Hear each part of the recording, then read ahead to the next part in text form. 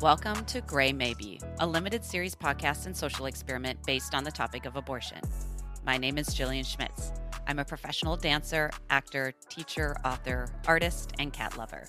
Through my own personal journey of recovery, I found that things aren't just black or white, or a simple yes or no. For me, in my recovery, there's been mostly gray area and a lot of maybes. In most of my stories, you can find the gray maybe. I'll be sharing my own process through personal stories, interviews, and hopefully stories of others in an effort to help lessen the stigma and shame of abortion. If you'd like me to read your story on this podcast, anonymous or otherwise, please email graymaybesstories@gmail.com. graymaybesstories@gmail.com. Before we get started, if you haven't already, please subscribe on whichever platform you're using to catch future episodes of Gray Maybe.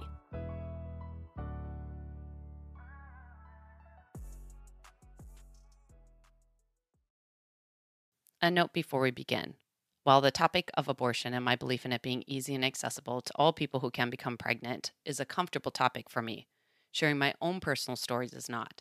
I have a justifiable amount of fear of possible hostility and violence, both in person and or online. I also anticipate the possibility of judgment ranging from my own family members to strangers, in addition to the potentiality of losing certain work opportunities for publicizing my own experiences. I'm telling my story through the lens of my own experience. The revelation of my process is mine to tell. If you disagree with me or my views or story, know that I'm not speaking on anything other than my own experiences and viewpoints. Take what you like and leave the rest.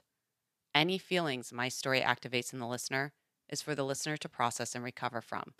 Any criticism you have based on my experience and choices are yours, and they're not my burden to carry. Welcome back, everyone. I've had a few friends and acquaintances tell me that they're in the process of writing their stories for me to share. But so far, in the 3 weeks this podcast has been alive, I've only received one story by Alexia Knight. I read Alexia's abortion story in episode 3, and if you haven't already, I encourage you to give it a listen. While I wait for any possible stories to come in, I decided to bring on licensed psychotherapist, LMFT, and good friend of mine, Jaayda Ellingham. Jaayda has always had a talent for helping me get to the bottom of a feeling without judgment. As my good friend, she helped aid in the process of this podcast, and I wanted her to share her expertise in how she approaches therapy in her practice, specifically how she helps clients work with anxiety and trauma. Basically, if you suffered from any of the things I did in my first 2 stories, Jaayda and I talk in this episode a little about how to navigate those feelings. I also want listeners to get to know myself a little more and also get to know Jaayda, because I will be bringing her back for another episode focused more on her expertise. So, this episode is more conversational between the two of us. If you have questions you'd like me to ask Jaayda in upcoming episodes, anonymous or otherwise, please email them to graymaybesstories@gmail.com. graymaybesstories@gmail.com.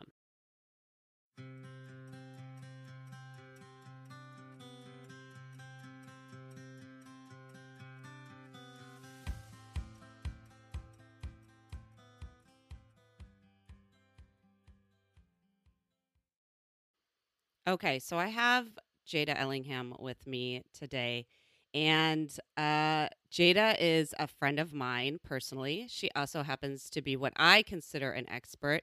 In fact, I tell everyone I know, I introduce her in conversation or in person as my friend with the master's in psychology.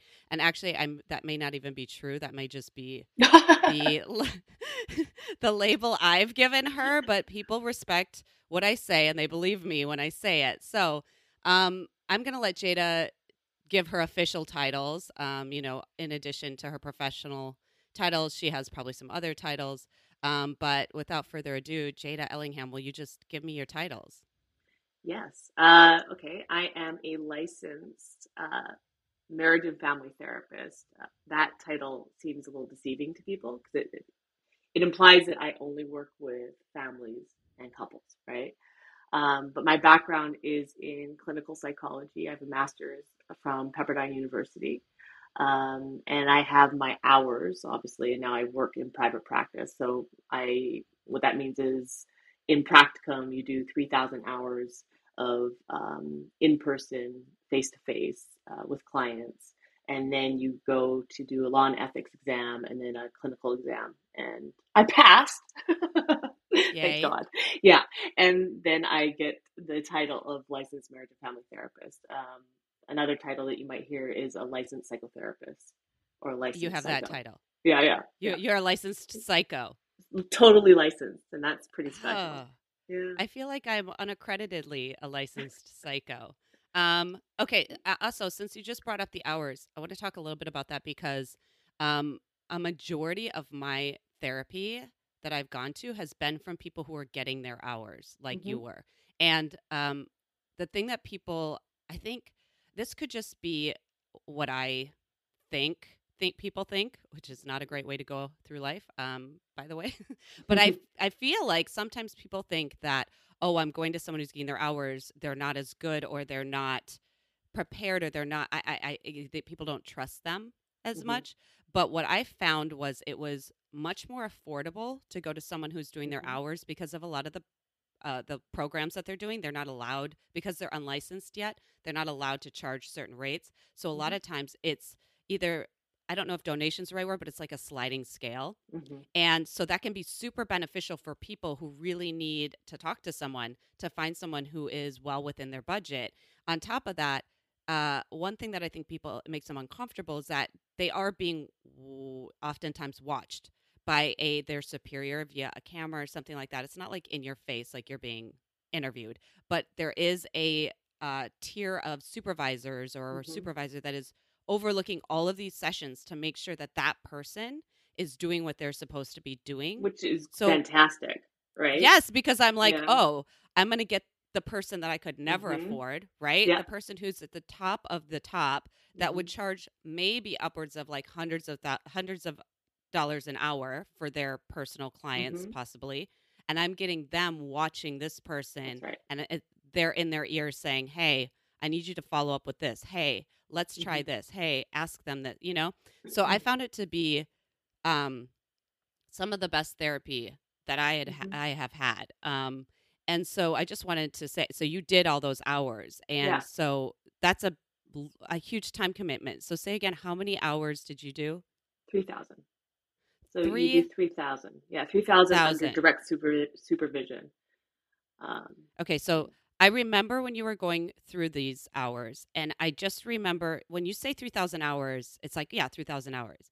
But I remember years of you being mm-hmm. like, I'm at 500 hours. I'm at 750. It was like, I I got so sick of hearing that you weren't at 3,000 hours yet, and I was not you. Yeah. I didn't put in those hours. So I just want to highlight that because it's a big deal. And I just need people to know that if they didn't already know that. Okay. Well, So, I think it speaks to process, right? Which mhm, I think that this is what we're going to talk about today is how important it is to not forget the process.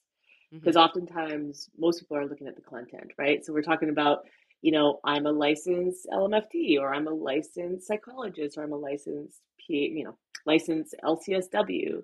All those are titles, but there's a process that goes down to get to that point. And therapy is process based, right? It's not agenda based, it's process based. It's really helping people come to their own process. I like that. Yeah, and let's put a bookmark in that. Um, Sorry, I jumped. You and don't even keep know who I talking. am. No, no, I'm making notes. Who Oh, we cares? know who you are. I'm Who am about to I? tell them. Yeah, yeah. I'm about to tell them. So, in addition to this, you are a mother. Mm-hmm. Of two. Yes, you're a mother to two, and you had a career before this, which is how I know you. And Mm-hmm. the interesting thing about, or yeah, so this is this episode in the podcast is following my second abortion story, and I met you when I was still bleeding from that abortion story. And the reason I'm even saying like make it being very like blunt about Yeah. bleeding after an abortion story is because, not to be salacious, although I am, not to be provocative, although I am, not to be bold, although I hope Wait, I am. wait, wait, was I one of those skinny bitches that you were looking at in No, rehearsal? Oh, that was the first story. That was the first story, Jada. This is okay, the but second story. okay, sorry. Try to keep them all together. I know it's a lot. So but you were skinny. You're still skinny. You're just a skinny person, a tall skinny person. So I met you when I was still bleeding from the second abortion. And I say that because I think so often, and I've already gotten some feedback from a lot of people who have listened to the podcast who said, I wish people would have told me more about what to expect in these procedures. Mhm, So obviously there's a couple of different procedures. I'm not going to get too into the actual medical stuff of it because I'm not an expert. I haven't talked to an expert. I haven't even done a Google and gotten some specifics. But I can say the three that I know of is being anesthetized, however I say that word, being put under, right, to have the surgical procedure. There's mhm, being awake and having the surgical procedure, which is in my second abortion story. So I've had one and I've had two. The mhm, third one is taking the abortion pill, which I mhm, also have friends who have done. And uh, all three of those procedures, everybody was told a very basic blanket idea of what those were going to be, but mhm, they didn't get a lot of details. mhm, And this may have been women giving them mhm, that information, which is kind of a double assault, that there wasn't a woman in these scenarios that could have said, look, this doesn't happen to everyone, but you may experience, mhm, or look, sometimes this can happen, or look, be prepared that this shit is going to hurt worse than you've ever fucking mhm, felt before, right? mhm, None of that. And in whatever doctor term, oh, you might feel some pressure. That is not the same mhm, as what a lot of us have experienced. You might have some discomfort. Okay, that is just not the same. But mhm, nonetheless, so I say that I was still bleeding when I met you because there is a whole recovery process after an abortion. You bleed for a while. It can be quite like a week, 2 weeks, somewhere in there. Again, I need to look up on my facts again, but that's about what happened. And you're not allowed to submerge yourself in water. So you're not allowed to take a bath. You're not allowed to go swimming. And you and I met on a job in the Bahamas oh wow. where we couldn't I couldn't go in the pool. I couldn't go Mhm, in the ocean. And that was lame, but that is what it is. And so I say these things in case the rare opportunity that a man might be listening, mhm, so that they kind of know a little bit extra if they haven't been through that, if they don't know the details, that this procedure that women, that is so common, that so many women go through, there's so many extra things about it that no one really mhm, talks about, or that no one really might even know if they haven't been in it uh, themselves. So the interesting thing is I met you on this job quickly following that experience, and you and I knew of each other, but we didn't know each other, mhm, and we were put in a roommate mhm. situation And we by both the tried to company. barter. So we both tried to martyr, and what she's talking about is there was one. So first of all, we don't know each other. We know of each other. We don't know each other, and they put us in a room together. And as you get older in this dance profession, because we're professional dancers, you learn that you like have to put in a request of who you want to stay with, or you like kind of make it known. And neither of us kind of knew to do that, so we just got put together, right? Which is And divine both of us were intervention. like, okay, I guess it was divine. And so we're both like in this room and it's got one bed and we don't know each other like that. And we're like, I was like, I will sleep on the floor. And she's like, no, no, I will sleep on the floor. And I was like, no, no, I will sleep on the, and we did get like a rollaway bed or whatever. But I did take the rollaway bed because I'm more stubborn than she is. And I was willing and still are willing to martyr myself more than her. So that's how we met. And we were on this job together. And it was very quickly, we became very close, Mhm, very, very close. We had a lot in common in the way we saw the world. We had a lot in common in our purpose and our ideas. Um, Even when I first met you, you were already trying to exit from dance and you hadn't oh, put I your was finger. thinking you were already trying to exit from a relationship. I was like, yes. I'm not going to tell your business like that. No, and that actually, if that's what you were thinking, that you never told me that. I did know that you were searching for something deeper, Mhm, something that you felt was going to be more purposeful, mhm, and you didn't know what that was yet. You were kind of figuring it out, and later on it became what it became, and then you went back to school or went to school, because you didn't go to school, right? You went right into a profession in dance. Yeah, no, I didn't Did go you to go to school. college before? No. No. You and I both graduated, and then we entered Hmm. the professional dance arena, Yeah, essentially, give yeah. or take. So you went back to school, and not only did you just go back to school, you went to get a master's, which is like, I don't know how many years, and you had kids. You had a kid, Hmm. right? At least one I had Hayden during during the whole thing. practicum. Hmm. Yeah. So I don't know how many lifetimes it would take me to do something like that, and that's even if I wanted to. But hats off to you. You got it Let's go done. back to You did it. process, right? So It's process, Jillian, yeah, I don't right? like We don't want to process. jump. Yeah, you do. You're good at it. You're good at it. That's what makes your podcast great. It's based in process. Well, that could be debatable, but I will take the compliment. Thank you. Jaayda thinks my podcast is great, and she has a master's. So anybody who doesn't think it's great, I already have one person with credentials saying it's great. Well, Um, remember, we're not taking one ownership over other people's experiences anymore. Yes, that's true. I'm working on that. Hmm. And I encourage any listener as well to not take responsibility over other people's feelings and reactions. One thing I want to slip in, and I'm going to make a note because I want to come back to that. You quickly, when we became friends, when I was still bleeding from the abortion I just had, Hmm. you were a safe person for me to tell that to.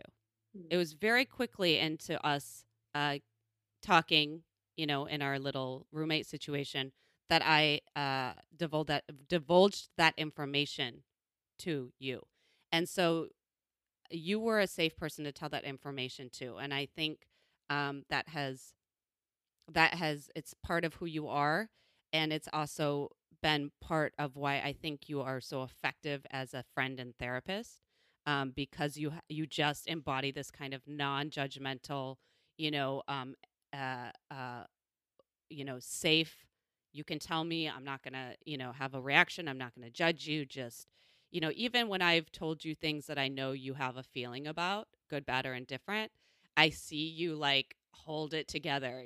I see you pull it together to, be the thing that is, not being swayed one way or the other. So I wanted to discuss that because I mentioned that a lot in the what a safe person looks like in or Hmm. is, or I talk about it in the second story. So in the first story, I talk a little bit about PASS and PTSD. And you and I had a conversation a week ago about PASS and PTSD. And I said to you, I said, PASS which is post abortion stress syndrome, I said, PASS is not in the DSM for any kind of an issue, but PTSD is. And you mentioned that just because it's not in there doesn't mean that there isn't some kind of validity to it. And you Hmm. likened it to something that I didn't know about, so I was glad you Hmm. told me about it, and it made me happy that that was being recognized.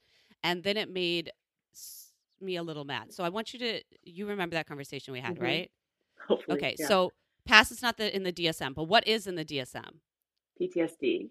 But the other PTSD. thing that is in the DSM is gender dysphoria disorder, right? Okay, and what would be that? Well, it's somebody who is not cisgender, who identifies maybe on the continuum of non-conforming or trans, male to female, female to male, right? Or non-binary. Mhm. And oftentimes, if you're seeing clients who identify not in the binary, right, not male nor female, um, they will get a diagnosis, right? They'll get the gender dysphoria disorder diagnoses because they are being impacted by society. So it's not a thing of like, it's a There's disorder, something there's wrong something with wrong them. with me. Right, Yeah. right. It's that society, there's something wrong with society. And you'll hear the argument, well, it's a disorder, right? So there's something wrong with them. But the DSM really defines it as what is wrong with society and how that impacts their internal system, right? And so past would be kind of probably similar in a way, right? PTSD is really something that happened to you, right? It was outside your control, and in within that diagnosis, there's a cluster of symptoms. So past would also have a cluster of symptoms, right? So therapists are, well, the way I work, I can't speak for all therapists, right? Mm-hmm. I don't work pathology based, right? I have to sometimes give people diagnoses if they want to get reimbursed by their insurance, right? Because that's the way our system works. But I'm less attached to a diagnosis as I am looking at symptoms, right? I'm looking at the cluster of symptoms that are presenting, right? So past is because, I had this abortion, right? Maybe the people, places, and things around that abortion impacted me in a way. And now I'm trying to resolve whatever. Maybe it'd be grief, maybe it'd be the trauma that's associated with the judgment. Maybe it's my own internal experience because of my history. And so, right, so that's what I'm looking at as a therapist. I'm not caring about the diagnoses. Mm-hmm. Sometimes that gives people relief, right? So Mm-hmm. I'm mindful that like a diagnosis can give someone a sense of relief because it feels like they're Mm-hmm. being seen, right? But for the therapeutic process, it's really about like what symptoms are occurring, what are the triggers, right? And how do we give space around these triggers so that we have the capacity for authentic choice?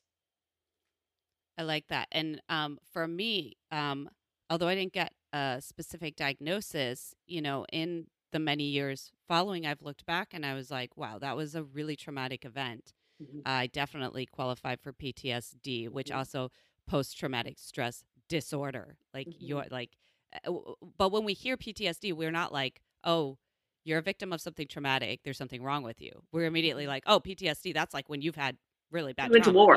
Well, no, people Yeah, go, you oh, went to it's a war. That's the war or first thing medical we think of. trauma. Yeah, Right. Something. you don't think of developmental trauma, right? Which is Right. that's not in the DSM, but Right. it presents developmental trauma will present as PTSD. It presents as depression. Presents as pervasive anxiety. It Mhm. presents as ADD. It presents as autism, right? Mhm. So again, like if I'm treating a diagnosis and what's underneath is not clear, I Mhm. cannot help the person get to any sort of sense of resolution, right? If I'm Mhm. just looking at the diagnoses, right? So, what I think is really amazing about your story is you can see how you were so attuned to your process, right? You were really like, I mean, I don't know if you've come to terms with that now, right? So now as you're writing your story, you're I am becoming right now. You're doing it for me right now. okay, good. Yeah. No. Go on. I don't know where I am now. No, I've That's lost my train of my thought.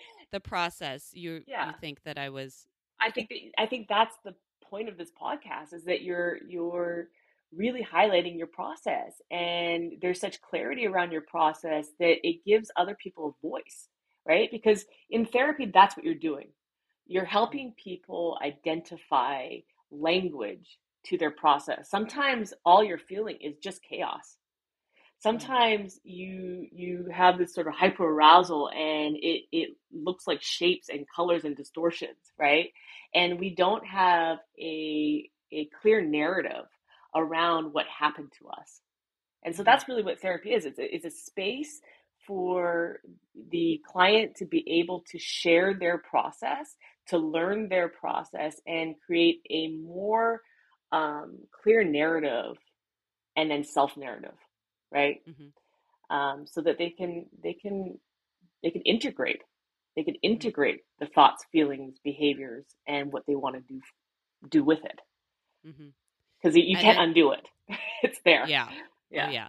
yeah. Well, and I think what um you have been saying for a long time and what you're saying even in this topic is that and what I had the hardest time wrapping my head around and why I think it took me longer to move through it than otherwise is that I really felt like what happened to me I didn't deserve to feel post traumatic stress because I don't know this idea that like oh it's something I got myself into like this like Mhm. very and that there's so much worse things that people go through, or like, I Mhm. don't know, it was this idea that like somehow the trauma had to validate me, not my experience of the trauma. And Mhm. I think that's kind of what you bring up is it's like, look, you know, this may not have been traumatic for someone who was raised Jewish, but for if someone who, like me, was raised Roman Catholic, this Mhm. could be a situation, right? Those are two Mhm. very different ideas about when life begins, what's right and wrong, blah, blah, Mhm. blah. Like that could become very, very muddy and Mhm. insidious if you are raised in a specific religion that has a specific set of ideals. And even though Mhm. I was not and wouldn't consider myself then or now a participant in that religion, it still was so deeply ingrained in how I metabolized that situation. Mhm. Um, so I'm getting a small note about what is the DSM.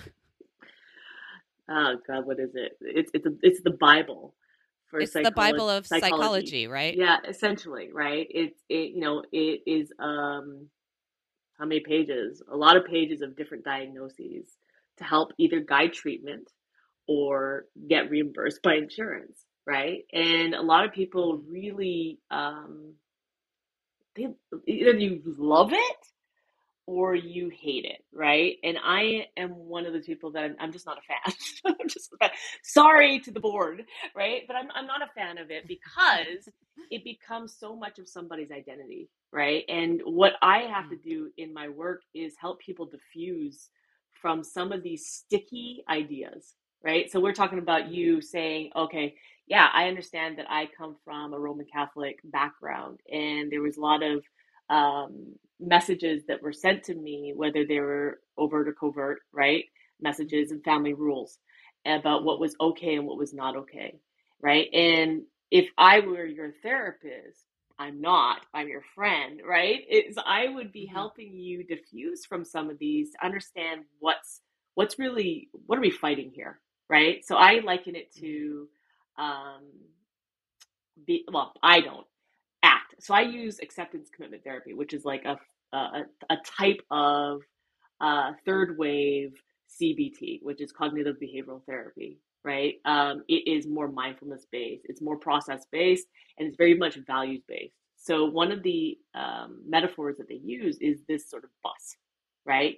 That there's all these parts on the bus, and we are not fighting these parts. We're not fighting guilt, and we're not fighting anxiety, and we're not fighting, right? We're not fighting these beliefs, these memories, because they're there to stay. And most people don't really like that. They're almost like, no, I'm going to get rid of my anxiety and I'm going to get rid of my guilt. And that is not therapy. Therapy is not to I'll get rid tell of you these. right now, Jada, if I could Yes. pay someone to get rid of that stuff, like if I could be put out, wake up, and Hmm. it's gone, I would I would pay so much money for that. I Well, am that's the an intention of ideal candidate. pharmaceuticals, right? Yeah. Well, and I'm that person who's like, I just want to get rid of it. But I do agree with you. It's not Yeah. going anywhere. No. And I am like the type of therapy I have been involved with is the type you are explaining. Hmm. And the Hmm. DSM kind of gives these guidelines for people if they're looking for a diagnosis or if they need a diagnosis. And just because it's not in there doesn't mean it doesn't exist Hmm. yet, because they do change over time and space Hmm. based on Yeah. data. Hmm. Um, and just because it's in there doesn't mean that that's all you are, and that that's you're relegated to that label, and that that's just you're just, I guess you're relegated to meds and whatever, or Hmm. I think that's what you're trying to say Yeah, too, is you that have the capacity some for people choice, Mhm. right? Doesn't that speak to Yeah. what we're really talking about? Oh, choice. Oh, choice. A lot of choice. I hope to keep choice. I would like choice, please. Choice is freedom. Well, um but do we have right? Like, so we're talking about choice, and we want to embolden people to have the real capacity for choice, right? mhm, Not choice predicated on their histories or predicated on their current circumstances or the government system, mhm. right? Yeah. Choice is coming from one's internal process, to be Right. so aware of it and be able to regulate when triggered, Mhm. enough to give the capacity for space to choose in the direction of their values. That is very acty, right? Yeah. It's that I can accept my present moment. So here comes guilt on this bus. Mm-hmm. Oh, And guilt is most, my number one. yeah, I Guilt and bet. shame. Guilt and shame. Guilt and Two shame. And peas in they're a on your pod. bus. Yeah, they're on your bus. They're not Right. And just there's on a, my bus. They're usually driving the bus.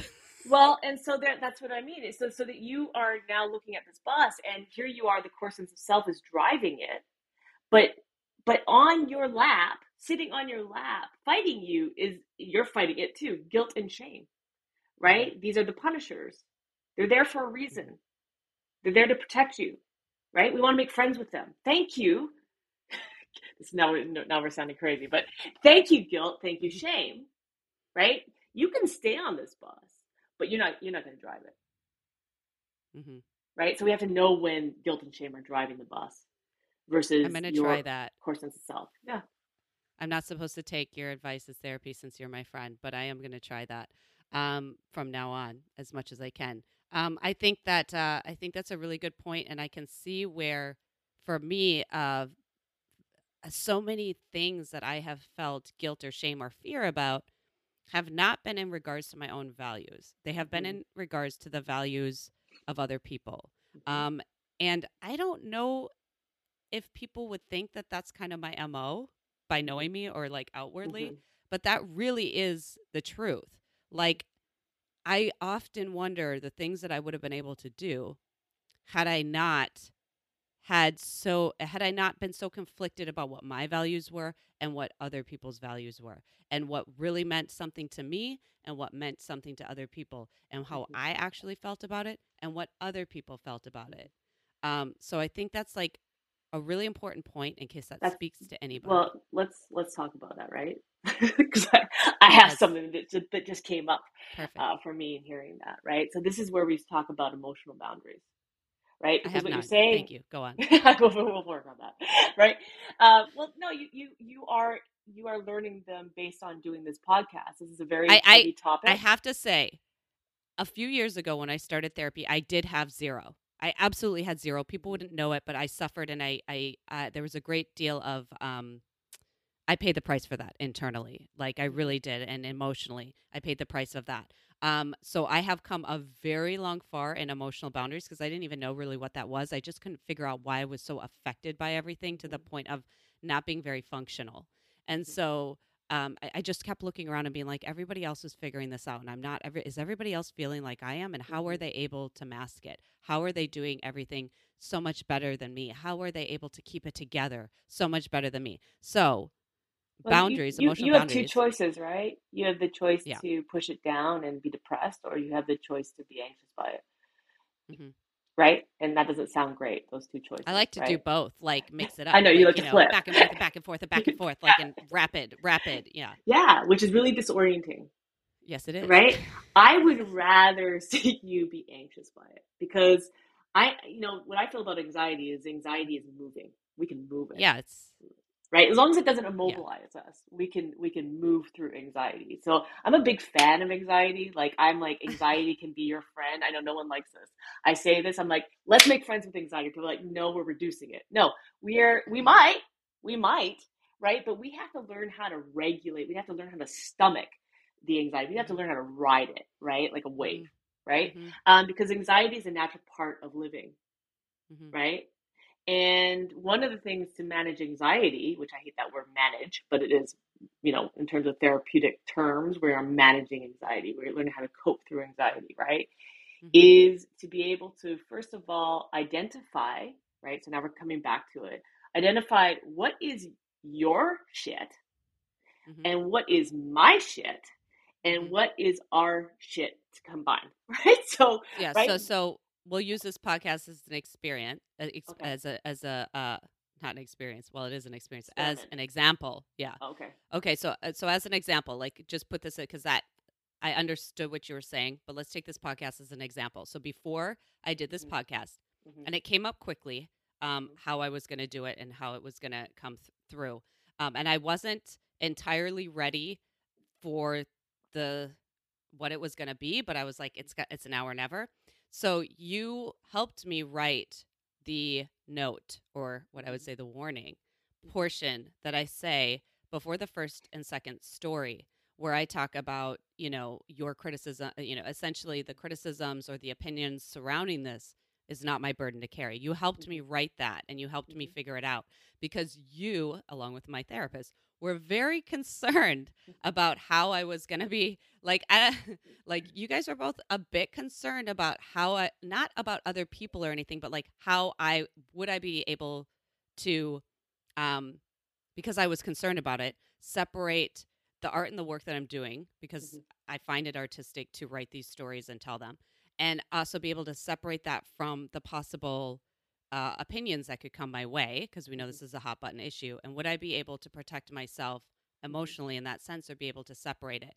And so you helped me do this about how to separate those things. Mhm. What is, you were said to me a lot, those other things that people are saying, feeling, experiencing, that is theirs. Theirs. It Mhm. has nothing to do with you.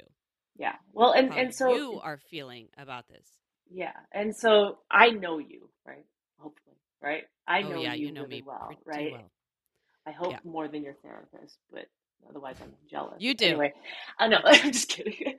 Um, no, but I do know there's two things. I know that you have gone through, and I know this is your story to tell, but the feeling of unsafety in childhood, right? Mm-hmm. And I also know that you're a deeply empathetic person, right? I know that you have the capacity for empathy. I know that you probably have, a visceral experience of what empathy looks like. It's not cognitive, right? So it's not like, I mean, you have that too because you're mature, kind of, right? That Thank you, you because can I would not, that's not a word that classify I would use yourself. to Yeah. describe myself. Yeah, so thank you. Well, you So can understand the perspective of another, right? That's kind of yes. cognitive, right? Like my Yep. empathy, I can understand and I can articulate the perspective of another, whether I care or not, right? Right. I can hold a space for that, and I can have compassion for their story. Mm-hmm. Okay, that's cognitive. Affective is I literally feel the other person, Mm-hmm. like I resonate with what they're feeling. So now, Mm-hmm. check it, right? Trauma does the same thing in a sense. You become hyper vigilant to the Mm-hmm. reactions of others, right? Because you were told on some level, I am responsible for you. Mm-hmm. Okay. So that's codependency, what that looks like. Mm-hmm. But Mm-hmm. empathy, right? Somebody who is their nervous system is primed a certain way, has that same capacity and it gets twisted, right? So Mm-hmm. for empaths, people who have that resonance with their environment, they really, really need those emotional boundaries, right? So Mm-hmm. I don't worry about you, Jillian. Like I'm let's I mean, correct I this. use where like you guys were concerned and wanted to make sure that I had some tools or like a thought, a process, I coming just back to wanted you to have that process. boundary, right? Because Yeah. this is gonna, you are opening up a conversation that is going to trigger people, Mm-hmm. right? Your story is going to trigger people, and what people do when they're feeling triggered, they don't tune into their process. They Mm-hmm. seek to purge it, right? Mm-hmm. So what you see by heavy reactions are the people that are purging whatever is coming up in them. And that's really hard, right? It's hard because if you have this idea that I'm responsible, Mm-hmm. there you go, you fuse to it, right? So Mm-hmm. my thing was like, no, no, no. My friend will do this. She's going to share her story, and all she has to do is hold this emotional boundary. Even if she gets activated in that emotional boundary will protect her so that she continues sharing her story because her Mm-hmm. story is important, right? And it could potentially help others share their story or at least like be able to give them language to their own process. Mm-hmm. Mm-hmm. Yes, and as of right now, when we're doing this, and we are doing this a bit before even the second story truly has come out, there has been one Mm-hmm. person who has sent a story. Mm-hmm. Um, and I have had many, many friends Mm-hmm. that I have in them saying, thank you so much for your story. Thank you so much for, all those things. I have said, because I know this about a lot of people, I've said, I'm ready for your story when you're ready to share it, or if you're ready to share it. No pressure, right? That's how many people I know. I don't even know how many people I've said that to. I'm ready for your story if you should ever want to tell it, Mm-hmm. anonymously or otherwise. So many people. and I have gotten one. Mhm. So The it's not a avoidance judgment. can It's an well observation. the avoidance, right? So you're up against avoidance. You're up against what comes up in them as they think about that they might share their story, right? So in therapy, a lot of this would be, let's say, though that one person or some of those people I was seeing, right? And they're like, Jada, Jillian has this podcast and it really inspired me, and I really want to share my story, right? I just say, okay, let's do it. Right. And they're like, yeah. And then I start noticing what's happening in the present moment. They start to like shift their body, or they start to like, Hmm. lose sight. They start to change the subject, whatever. I'm going to be like, Tell a oh, joke. That's what I like to do. Tell a whatever. joke. Yeah. Yeah. Humor, whatever. Right. All these are signs of avoidance. And that's what Hmm. a therapist does, right? They look for avoidance. The, you're not actively looking for avoidance. You might fuse this idea that, like, I did this podcast and people aren't coming and telling their stories. That has to do with me, right? Hmm. So there's that boundary again, the emotional boundary. Hmm. It's not my shit. Yeah, no, and I It's don't not my, blame anybody. I want to be yeah, really clear. yeah, yeah. I get it. I Mm-hmm, get it. These are the last stories I wanted to tell publicly. As mm-hmm, you said on the phone a couple days ago, you said, "Well, you've been kind of, slowly exposing yourself over the years of mm-hmm. like, the last few years of like You're testing it. letting little bits, yeah, little bits of your truth out here and there. You've kind of like Mm-hmm, tested the waters over and over again. But for some reason, these two stories were the last stories I wanted to tell. They were the absolute last, and I didn't want to tell them. They were not stories I felt comfortable telling. I'm still like, yesterday I went out, and it's only been, like maybe 48 hours since the first episode. Um, I released the first episode, and I was a little concerned. I was like, "Oh, I don't know if I'm ready to see people face to face and what they might mm-hmm, say to me. Not that it would be bad or like anything like that, but I was just like, oh, I kind of have to prepare myself that like I just as a dancer, I'm used to being in live shows of real time, of mm-hmm, gauging what's happening. It's mm-hmm, not an art for the most part that you just kind of put out and then you forget that you've put it out, or you don't have to kind of like reap the immediate benefits of for the most mm-hmm, part, especially if you've done a lot of live work. mm-hmm, So this is different because I'm like, it's just out there. And I've done things that have been out there, but this is so naked. It is so naked, mm-hmm, or feels so naked. And they are the last stories I want to tell. So I get it when people don't want to tell them. And I get if they need to not tell them.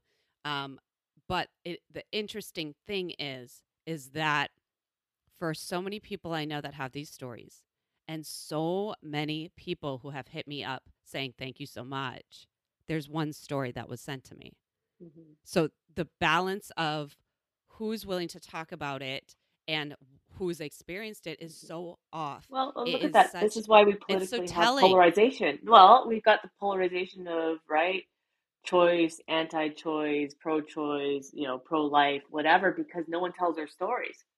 No one Yeah. connects really anymore, right? We have a lot of Yes. influencing, and a little substance, right? And I'm going to bring it back. This is why your story is going to trigger, because it is so process based. And I have a theory that I've been Okay. thinking lately, and I'm not sure. We'll see how it pans out. But I was actually like, I was very concerned about the misogyny that would come my way Mm-hmm. because I am not, I certainly am not immune to it on social media. Mm-hmm. And often when I post something that is highly feminist Mm-hmm. or ask for accountability, I get quite a bit of misogyny. Mm-hmm. I get, you know, basic blanket misogyny just in the photos I post sometimes, but then I will get some very interesting direct messages when I post things that are like this person, like memes and stuff that are more like heavily feminist based, or calling Mm-hmm. men out, not even calling men out in an attacking way, but in a we want to hold you accountable way. Mm-hmm. That Mm-hmm. is really triggers some people to then inbox me and be like, oh, well, this is, I don't understand that. This is, they want to have it's not really a conversation because I don't believe it's necessarily in good faith. Mm-hmm. It is a purge, right? But the podcast has been up for over 48 hours. It's been enough time for some dudes to Mm-hmm. listen or get in on it. And I have not yet, knocking on wood, I have no idea what's about to happen. I haven't gotten any of that. And I have a slight theory about that. I think that when, like what you're saying, when it's not personal, when you don't know someone specific story, you can put them in a box of this is what's right or wrong and this is what I believe. Mm-hmm. And the minute you know that person's specific Mm-hmm. story, all of a sudden it becomes a little more difficult to attack them. Mm-hmm. And I don't know if that will continue to be my experience, but it is an observation, one that I did not expect. I was really prepared, best as I could be, for some of that stuff. And I haven't received it yet. Now, this is not a call to arms to receive it. I'm perfectly fine with not receiving Mm-hmm. the influx of misogyny. Um, and that goes for not just misogyny from men directly, but also the misogyny that some women have internalized Mm-hmm. based on, you know, who's around them, how they've been raised, what they've internalized, Mm-hmm. um, with all that Well, stuff. you're going to be activating whatever, right? By if they actually listen, if they listen. Sometimes if they're not listening, it's also avoidance, right? I don't want to connect with her story because maybe once I do connect with Jillian and her story, I might have to change the way I feel, or I might have to do something different. And some people aren't Right. ready for that change because what that change does is it has a ripple effect. Everything changes. And people like to stay to status quo when we're looking at systems, right? So a marriage and family therapist looks at internal system, government systems, right? Cultural systems, all the systems that impact, right? It's bidirectional. It's, I'm impacted by my system, by the system, my internal system is impacted. And my system impacts others, right? So it's Hmm. impact, right? I just lost where I was. No, I mean, Went on a no, I think tangent. you're touching. I think you're touching on something very specific, which is the compartmentalization Mm-hmm. of how we function. And I think that it is natural to be very black and white in our thinking. Mm-hmm. Well, And that's I think, anxiety. right, it solves it immediately, right? Like Mm-hmm. it's either this Yeah, or it's it that, tries to, yeah. this or that. I, Yeah. I personally really love black and white thinking. It's like really great for me. However, I have not received any of my healing in that Mhm. area.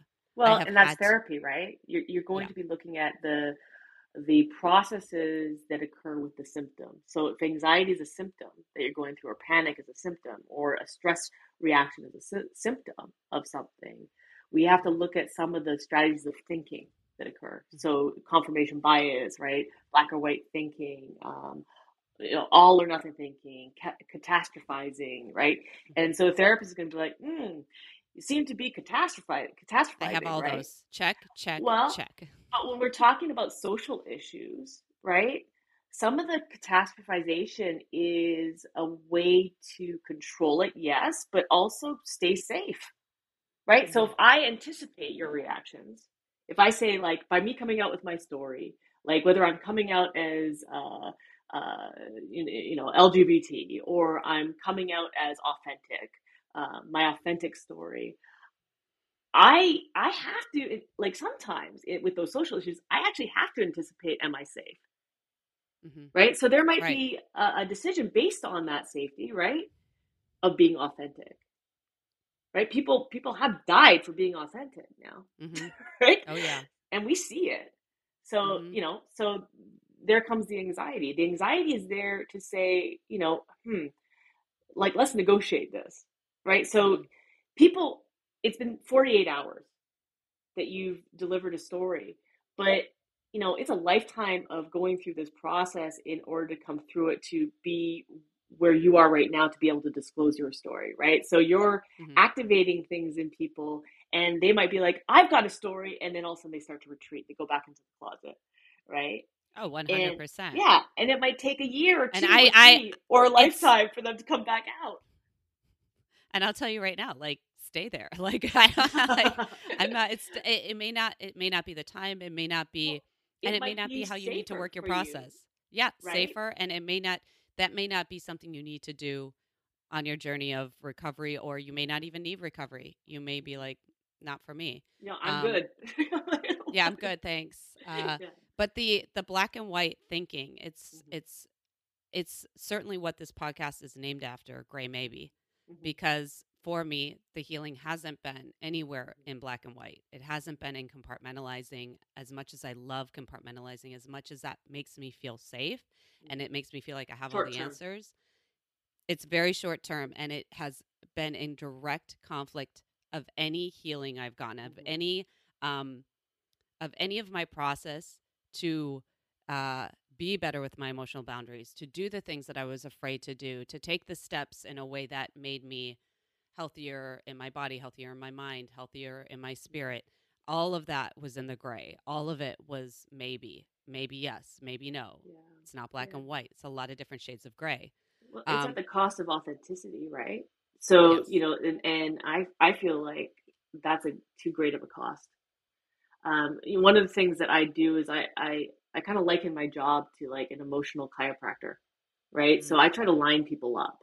I don't have an agenda necessarily to like what they ought to believe, right? But if there's contradictions in their thoughts, feelings, behaviors, and action tendencies, like what I tend to do from that, my job is to go to call out those contradictions, right? So those that black or white thinking kept you safe, it kept you retreated, right?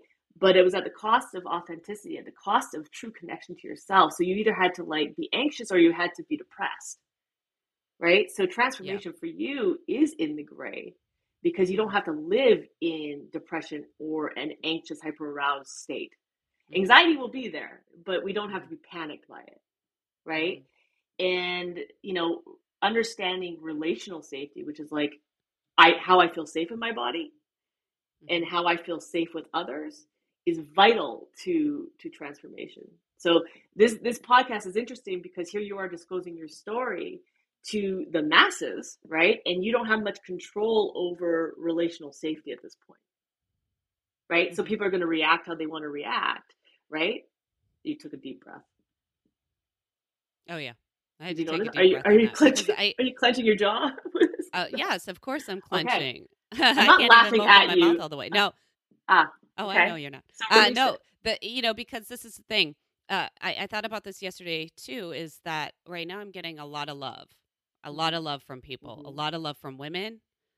There's been two men that have reposted as of right now. Mm-hmm. There's been two men that have reposted, and I bring that up because there's only been two men. One of which is in a same sex relationship, and that's Mm-hmm. important because Mm-hmm. he actually, as long as I've known him, would not be in a position to impregnate a woman, yet he is interested in posting that. So, Mm-hmm. really, I've had one heterosexual man repost the podcast. Mm-hmm. Um, and I'm mentioning that because it's telling. Or I Mm-hmm. might have two. My producer Roderick, I'm sure, has posted many times. I'm taking him out of the mix because he's part of production. But there's been one non-pod associated person Yeah. who has reposted. That's a male. That's a heterosexual male. And I'm just going to say that, and I'm going to let Yeah. that sit. Well. But what I do want to say about what you're saying, the deep breath is right now I'm getting a lot of love from women, but those are people who know me. So those are people, Mm-hmm. those are friends and family. Those are people Mm-hmm. who know me intimately or not, or have worked with me. Mm-hmm. So they already have a kinship of knowing who I am. The Mm-hmm. next phase, if it goes there, that if it gets passed on to people who don't know me, gets Mm-hmm. passed on to people who aren't in my circle or my circle of my circle, that will be telling. And the deep breath that I just took is for the the anonymity that Mm-hmm. people have in social settings and how Mm-hmm. they feel they can relate to other people with their anonymous nature. How Mm-hmm. hard we are on people we don't know. How Yeah. much more credit we may give each other when Yeah. we know them. So that was the deep breath. Thank you for Well, noticing. again, I can liken it to being, That's your job. I can only liken it to like what it feels like to be retreated, being in a same-sex marriage myself, right? It's like every day it feels like you're coming out of the closet. Especially, I look a certain way to Mm, people. So it's your husband. Oh, your husband is lucky, mm-hmm, or oh, your husband must, right? And I'm like, oh. Every moment is a negotiation of whether I, right, like my wife. Like I also don't want to be like my wife. Like, it would be yeah, nice if it was right? like normalized, like I didn't actually have to do that. I don't necessarily think that people are Yeah. being microaggressive, but there is this negotiation of like looking over your shoulder and saying, hmm, if I am authentic in this moment, will I one lose something? Mm-hmm, Because that's the way the world is, with punishment and reward, right? mm-hmm, Or will I mm-hmm, get hurt? mm-hmm. Right? Or do I have to just ride the discomfort of them going, oh, whatever that Mm-hmm. is, that discomfort. I'm going to actually feel that, right? Because Yeah. as an empathetic person, I literally will feel your discomfort. Right. And my job in those moments is to discern whether it is worthy, right, of the Yeah. disclosure. Right. And that's what every person has to go through who's, of a minority class, Hmm. right? Hmm. If you're a person of color and you're in and amongst uh, situations and areas that are predominantly white, Well, you can't um, hide there, right? you Like can't I can hide there. hide. Yeah. You can hide yours. I can hide Uh-huh. mine. Um, to a point where women, so there's always like a bit But you of can't hide being a woman, but you can hide no, your you can't hide being a sexuality. woman. No, you can hide your sexuality. You can hide your personal experiences. But there is that always constant, uh, I think for people of color, and I'm obviously not a person of color, so I'm just guessing here that there is a bit of like this in some of these moments, although they can't hide their identity of it. It's like, do I want to speak my truth in these moments or not? Hmm. Or is it going to make things worse, or am I in a situation that could be dangerous? Hmm. Am I going to get a label that is societally like the crazy person? I've heard many of my black female friends talk about, you know they will self-silence because they don't feel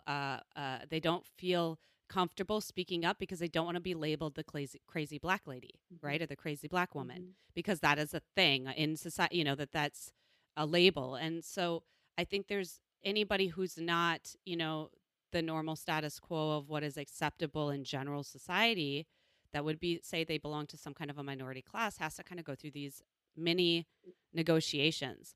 Hmm. Which, the interesting thing is, like, when I have been always very vocal about being pro-choice. Before I had my abortions, I was very Hmm. pro-choice. When I was a junior, senior in high school, I was doing reports on the RU 486. So I've always been, very vocally pro-choice. Um, and when I'm really vocally pro-choice with people, I wonder if it ever crosses their mind, I wonder why she's so violently pro-choice. Maybe it's because I've had a couple abortions, motherfuckers. Like, Hmm. listen, and that's the thing is like and that's the thing, we see people who are really passionate about being Hmm. pro-choice. And I'm not saying just because you're violently pro-choice that you have had abortions, because I also know quite a few women that have reached out to me and say, I haven't had this experience, but you know how passionate I am about this issue, because it does affect them and their freedoms, right? Hmm. Um, but it is interesting that it's like, yeah, y'all not really putting two and two together here. But at the same time, there is that negotiation. I'm not going to tell them I've had abortions, Hmm. but I'm going to tell you how important it is to me. Hmm. So, this negotiation that so many people right now, there is no lack of women saying, we want this right. Hmm. But there is a huge self silencing of women that have said, I have used this right. I have Hmm.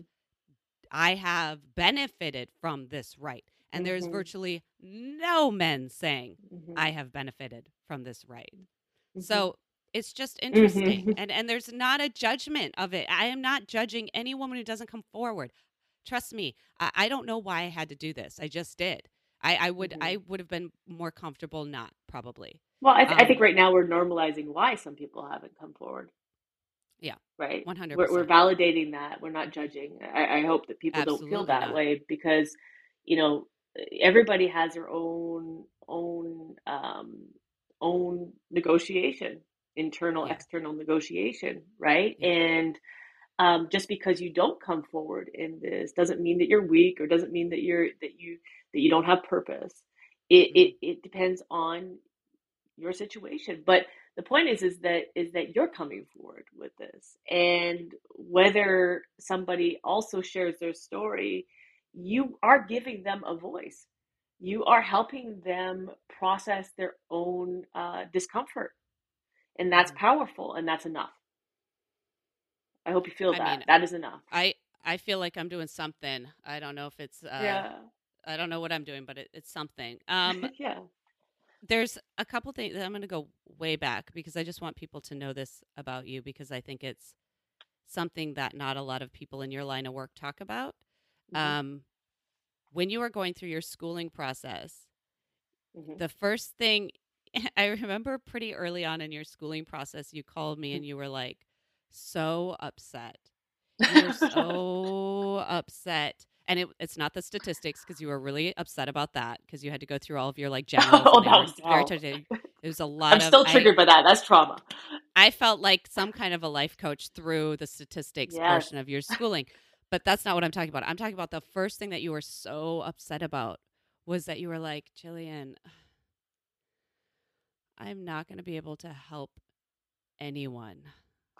They're going to have to help themselves. And you were really upset about this because this was your whole reason for doing this. You were like, I want to help people. I want to help people. I want to help people. I want to help people. I want to have purpose. I want connection. I want to help people. And I Yeah. remember one day you called me and you were like, "Ugh, I'm not going to be able to help anyone. Yeah. It's not even going to be my Well, job. It I was like you were all of a sudden realized that the job you applied for was not the job you wanted. the But you one got thing over that. well, I did. They drive it home, right? And I think that people going into a psychology program, you're either an empath or you're a narcissist, right? Or you're both. In my case, it sounds Holy. like I was a little bit Talk about narcissistic in that. dodging some bullets and landmines there. Well, God complex, right? Right. If it's, yeah, I was always told if it's meant to be, it's up to me, right? So that, like, I sort of distorted that as an all or nothing concept, Mm. that I could, help people and fix them. So it turned into a codependency thing for me, like this heightened responsibility that, like, I could fix you. Mm. What they just sort of, you know, uh, pop that bubble, right? By saying you're not here to fix people, right? Mm. Because if I'm like anxious by you, right? If I'm anxious by your story, I'm telling you something is wrong with you, right? So Mm-hmm. when people actively give advice, they don't reflect, they don't normalize, they don't validate, they don't do like the three therapeutic interventions that are really all it is, right? Uh, Mm-hmm. but they seek to like change you. Mm-hmm. They're telling you something's wrong.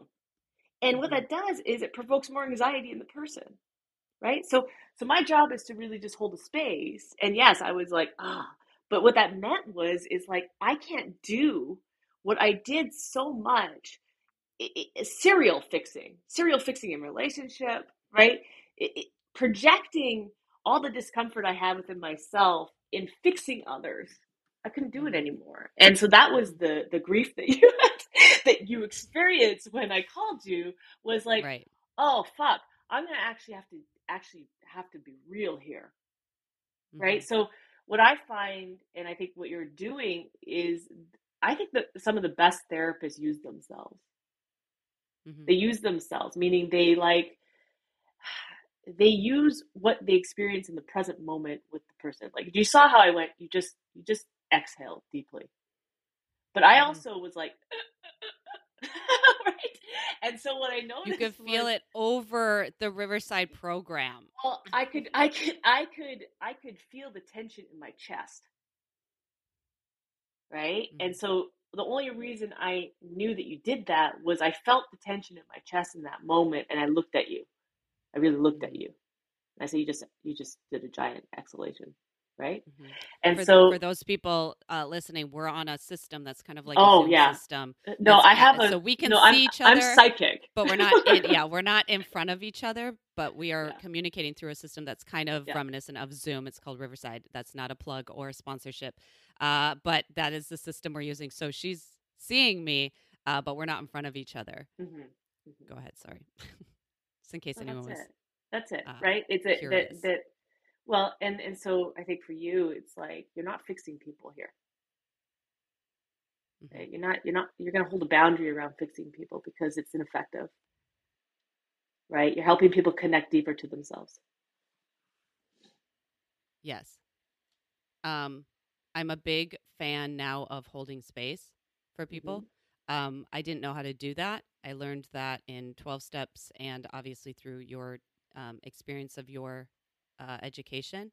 Um, because I also very much like you was a serial, how can I fix it for people? And not even how can I fix it? How can I tell them what to do to fix it? Like, I really Hmm. love giving unsolicited advice and solicited advice. So when But people I'm would gonna come I'm to me gonna with pause right problems, I was like, there. oh, great. I'm going to pause, right? I'm going to pause you, pause. Oh, I'm going to you're in interrupt charge you. now. Go. Yeah, no, because I disagree. I disagree with that with you Okay. because, oh my God, I'm starting to feel emotional. You can't see it, thank God. No, but like, I think that you were in my life one of the most important people during really hard times, that you did hold space for me. And it was because you could hold space for me through some really hard relationships that I was able to get out. So I disagree. It was, I think that you have done that for people in such an impactful way. You did that for me. So anyway, that sounded really ugly, and I'm sure it I looks really no. ugly if you have a video I on love me. us. I love us crying on the podcast. So I hear you, and I take that, and I will take that as the compliment that it is. But I would also like to mention it was probably because I didn't know what to do in those few moments. I had no option but to hold space because I was like, I don't know how to help. Well, but it works. No, See, but that I'm humility, so right? I'm so glad that that was your experience because there's there's nothing worse than needing something from someone just to hold space for you and they are trying to find solutions and they're trying to distract or they're trying to like what I just did make a joke Hmm. but it's so like the holding of space is so important so that Yeah. people can work their processes and it's really hard to do because you will feel anxious and you will feel the desire to fix it for them or make a Hmm. solution or take that feeling away because we all Or know take the what that burden. Yeah. feels like. Yeah. Take the burden, do something. It's hard to watch people who are stuck or in pain or depressed or anxious, like when someone says I'm just so depressed, Hmm. what's the first thing you want to do? Well, go to a therapist, like call it helpline. Like how can I like just go for a walk? Like think positive thoughts. Smile, be Yeah. like Yeah. it's like Which all of makes a people want sudden to like jump off a bridge, the right? 100% it brings It, shame in, right? Like there's something hmm. wrong with me. Hmm. Yeah. Yeah. So it's really hard to do. And I just want to say I'm not saying if someone is suicidal to not do anything. There are things to do and numbers to call and people to talk to. But I am saying when people are giving their experience or sharing their true feelings, the hardest thing to do is hold space, but sometimes it's the best thing you can do. And Yeah. that is literally it looks like just not talking. If Hmm. you don't know how to do that, all it is it's not talking. Hmm. All it is it's just saying, it's nodding, it's agreeing in Hmm. their experience, it's validating their experience. And it's You don't reflecting, have to even right? agree with it. It's Yes, and it's reflecting. just saying back, yeah, what has been Hmm. said in that way. Hmm. There is one other thing in your schooling that came up that I recall.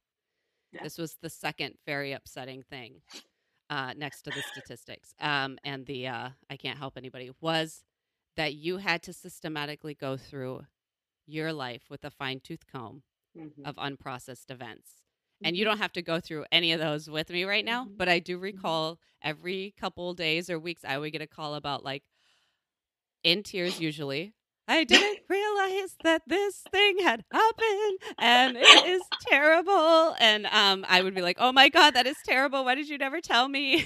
Like I didn't even realize it. And so you had to kind of go through, which I think anybody who is on the empathy spectrum and not on the narcissistic spectrum has to go through when they're going to help people in that way, like, Hmm. in a therapeutic way. Self-reflection. You So have I to know just want to, yourself. yes. Well, you would hope so. You would hope that you're not going to ask anyone to do something that you And haven't you're not done. willing But to do. yes, but that Uh-huh. happens. Um, Hmm. okay, I have some questions for you. For me. That yeah, here we go. Okay, Okay. here's yes, yes, we're going to do some questions. So these don't have to be long answers. Here's a question. Okay. What do you think women or people who can get pregnant need more of, generally speaking, or in direct relation to abortion and reproductive care? God, the And this only could be word like that a pops one up word is answer. it is support, right? Yeah. Holding space, support to be able to Yeah. process, and be able to negotiate their values. Not Hmm. preachiness, not telling people what to do, Hmm. right? People need support. They Hmm. also need systemic support. obviously, like this dives into Mm-hmm. policy, right? Mm-hmm. Right? We need to Yeah. feel taken care of, and that's not in a weak way. I could No. not raise my kids without a supportive system. I could not Mm-hmm. be a therapist. That's something else that is very important to me without a supportive system, right? Mm-hmm. We went through Jolene. We went through reproductive care. I had a supportive system, Mm-hmm. right? Right. Um, Well, you were dead set on not having children. You were that's very right. much like, I'm not having children. Until I met Because, my wife. and then you changed your mind because you were like, I feel supported. Yeah, That's what you yeah, said. I feel yeah. supported. Because she held a space for me to be able to have that possibility. That potential then Right. There's a lot of was women. it manifested in that space of support. What does that look like though? Right? So people need to understand Mm-hmm. what that looks like for them, right? It's not Mm-hmm. it's not like money. It's like, what does it look like to hold emotional support for me to be able to go through this process, whether it be an abortion or whether it be raising kids, or negotiating whether I have an abortion or I decide to be a parent, right? Because Mm-hmm. sex is like gonna happen. It's just like emotion. Sex Mm-hmm. is gonna happen. It's like, right? Mm-hmm. We Yeah. ain't fighting that, Yeah. right? And things happen Yes. when you have sex. Yes. Although one of the most famous talking points is like, just don't have sex. Because that's Okay, because totally, yeah. those people that are creating those talking points don't have sex, right? Makes no Well, sense. they're just more responsible than everybody else, apparently. Of course, yeah, sure. Yes. Or Yes. they can Of course. hide it better. Um, I think your point on support, I think it's all across the board, right? Like you're saying, it's Hmm. like pregnant people need more support. Uh, People who want to have abortions need more support. People who want Hmm. any kind of reproductive care need support. People who want to raise kids need support. Hmm. And a lot of Hmm. women are getting abortions because they don't feel supported, not only by Hmm. their family situation, but also Hmm. from the system. There's no one to Yeah. take care of you. There's no one to help you. There's no one to give No. you, you don't have someone to caretake the kid. You can't take off work. You can't afford to have a child. Hmm. Like all the things, right? Lack Right. of So support. policies need to Okay, change, right? Not punishment policies, but policies need to change to help support people if we want to nurture that idea of right. raising more kids. What do you think often gets overlooked on the topic and in the discussion of abortion? What gets overlooked, do you think? Process. We went right back to Process. process. Connection to. Okay. Right? Whether you are getting activated by it because you feel that it's immoral, or whatever arises in you, or you are activated because you're afraid of the judgment, right? You need to attend to process in order to move through it. Right. Also grief. How We don't like grief. grief. Yeah, grief is a big Oh no, we topic. don't deal with it at all. No. Oh my god, that's a No one. whole Oh, podcast. That's that's a a whole whole series. podcast. We should do a whole podcast on It's a whole grief. series. It's like a Yeah. whole series of podcasts. Uh-huh. How do you think we can destigmatize abortion or reproductive care Talk. in general? Talk, Talk, talk, right? Talk. sing songs Actually, about talk. abortion. Talk, Talk. sing songs, talk. Yeah. Okay. And we also have to ride the discomfort, right? Of the stigma. You have to be able to, Mm-hmm. because it's a cultural conditioning, right? So you have to ride discomfort. Agreed. Mhm. Okay. Last question. Um, since the Supreme Court's decision to overturn Roe v. Wade, aka the Dobbs Mhm. decision, have you noticed, or what kind of conversations or discussions are being kind of made around mental health professionals? I mean, is it just like this? Oh, fuck. Like, is it just like this? Oh my God, this is going to be, or is it like, I don't know. Like, has there been, I mean, I know everyone, listen, I know every woman when this came down had a thing about it. Like, every woman Mhm. had a moment of just like shock, rage, uh, you know, uh, powerlessness, like so many really big emotions. And I know a lot of doctors Or are having a lot glee, of or like like thank God, right? Like there are people that, euphoria. yeah, euphoria. Oh my God. Like, I can't I even mean, say but that in my this laughter context. is a judgment, right? Like, but again, we have to speak to that too. Yes, some women were very excited to limit other women's freedom. Yes. And that's Yeah. that's an important process. So we And why can't just is stay in our that? bubble. Well, right. So we can't just stay in our And why bubble. is that? Yes. Well, Okay. it's interesting, isn't it? Okay, so A look, lot of men- feelings. okay, let's go back to your question. Mental Yeah. health professionals hold a boundary, right? We hold a boundary from based on our opinion of something, what is activated in us versus how to help our clients, right? Many mental health professionals are in a bubble, right? I am kind of in a bubble of private practice. I do not, although I seek consultation, and although Mhm. we've had conversations, the people around me who are also providers, right? Mhm. And most of those are like, oh God, dread, Mhm. because we understand the impact, right? Right. And what is that Uh, impact? Like trauma. what is trauma, The right? impact is Because trauma and disorientation and right depression and more anxiety and more symptoms. It's not transformation, right? We're not, it's like a way to control something. And our job is to help people move through stuff, right? So this is just Mhm. another pile of shit on top of all the other shit that we've gone through, like a pandemic Mhm. and, like all the things, right? All people's Mhm. individual histories. And Mhm. so I think some of the issues with my field is that we don't necessarily sit at the table, Mhm. right? And advocate for policies as we should.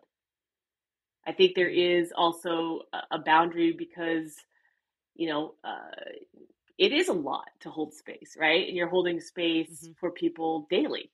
And so that's just another thing to hold space for, right? And so like we have to change that culture. I feel like there's not enough of it, and so we don't have enough people who are in the field speaking, using science as a way to influence policies. So I do think there's a problem there, Right. but I also know that there's Right. burnout. So Yes. yeah. Well, and I'll just say on the last tip of that, and then we'll wrap it up, that with both of my abortions, I did not have as much as many obstacles as some women do. Right. Mm-hmm. My process of getting the abortion was very easy. Mm-hmm. But all of my feelings and circumstances and situations around it were difficult. But I can assure you, I still would have gotten my abortions. If Mm-hmm. you made me travel state lines, if you made me take out a loan, if you made me ask people for money, if you made me have to beg, borrow, steal, I would have still gotten them. Mm-hmm. All I Mm-hmm. would have had was more trauma. Mm-hmm. Yeah. It just would have compounded the trauma. And I will leave it at that. Jayda, Mm-hmm. thank you so much for coming. Thank you You're so welcome. much for giving your expertise. And it is expertise. Um, and I will find a way for people to find your social media if they want to follow you. I know you're not really big on social media, Uh, but just in God, case you'll maybe they a want to post every year. look you up. Yeah, look, maybe they want to look you up. I'm sure this won't be the last time I have you on the pod if I continue to go forward with the pod. I don't know how long it's going to go. I don't know where it's going to go, but I'm sure it won't be the last time. And thank you so much. Well, I love you. I love you too. Thank you.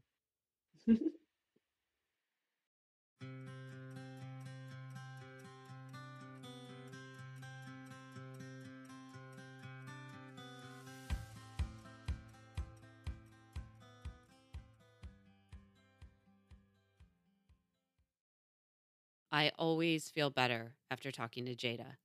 As I mentioned at the beginning of this episode, I'm going to have Jayda on Gray Maybe again to share more of her information and expertise specifically on trauma. If you have any questions you'd like me to ask her, anonymous or otherwise, please email greymaybesstories@gmail.com. GREYMAYBESTORIES@gmail.com. If you're feeling suicidal or in crisis, text or call 988. I will add the National Institute of Mental Health link in the program notes, NIMH.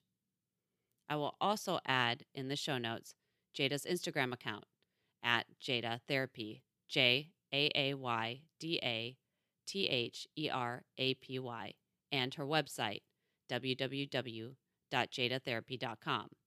www.jaaydatherapy.com.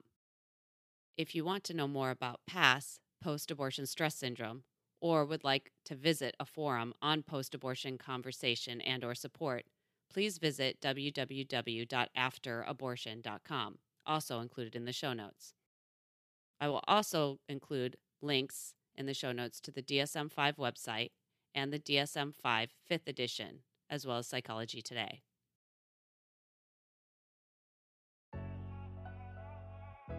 If you made it this far, thank you so much for listening, and I hope you were able to find something relatable in today's episode. As I mentioned at the beginning of this podcast, this is also a social experiment to see if in telling my story and the stories of others, I can embolden listeners to share their stories. If you'd like me to read your abortion story, anonymous or otherwise, on this podcast, please email graymaybestories@gmail.com, graymaybestories@gmail.com. Reminder, there is a very important election coming up November 8th, 2022. Please have a voting plan, know the rules and regulations of your state, and vote like your freedom depends on it. Because now, more than ever, it does. For more information on voting in your state, go to vote.org. Thank you to everyone who helped make this Gray Maybe podcast happen. Producer and editor Roderick Barge, cover photo by Jose Perez, music licensed by Pixabay, special counsel Jaayda Ellingham and Roderick Barge. Special shout out to supporter Patty Olgain. If you'd like to support this podcast, please rate, share, comment, and subscribe. Until next time, bye for now.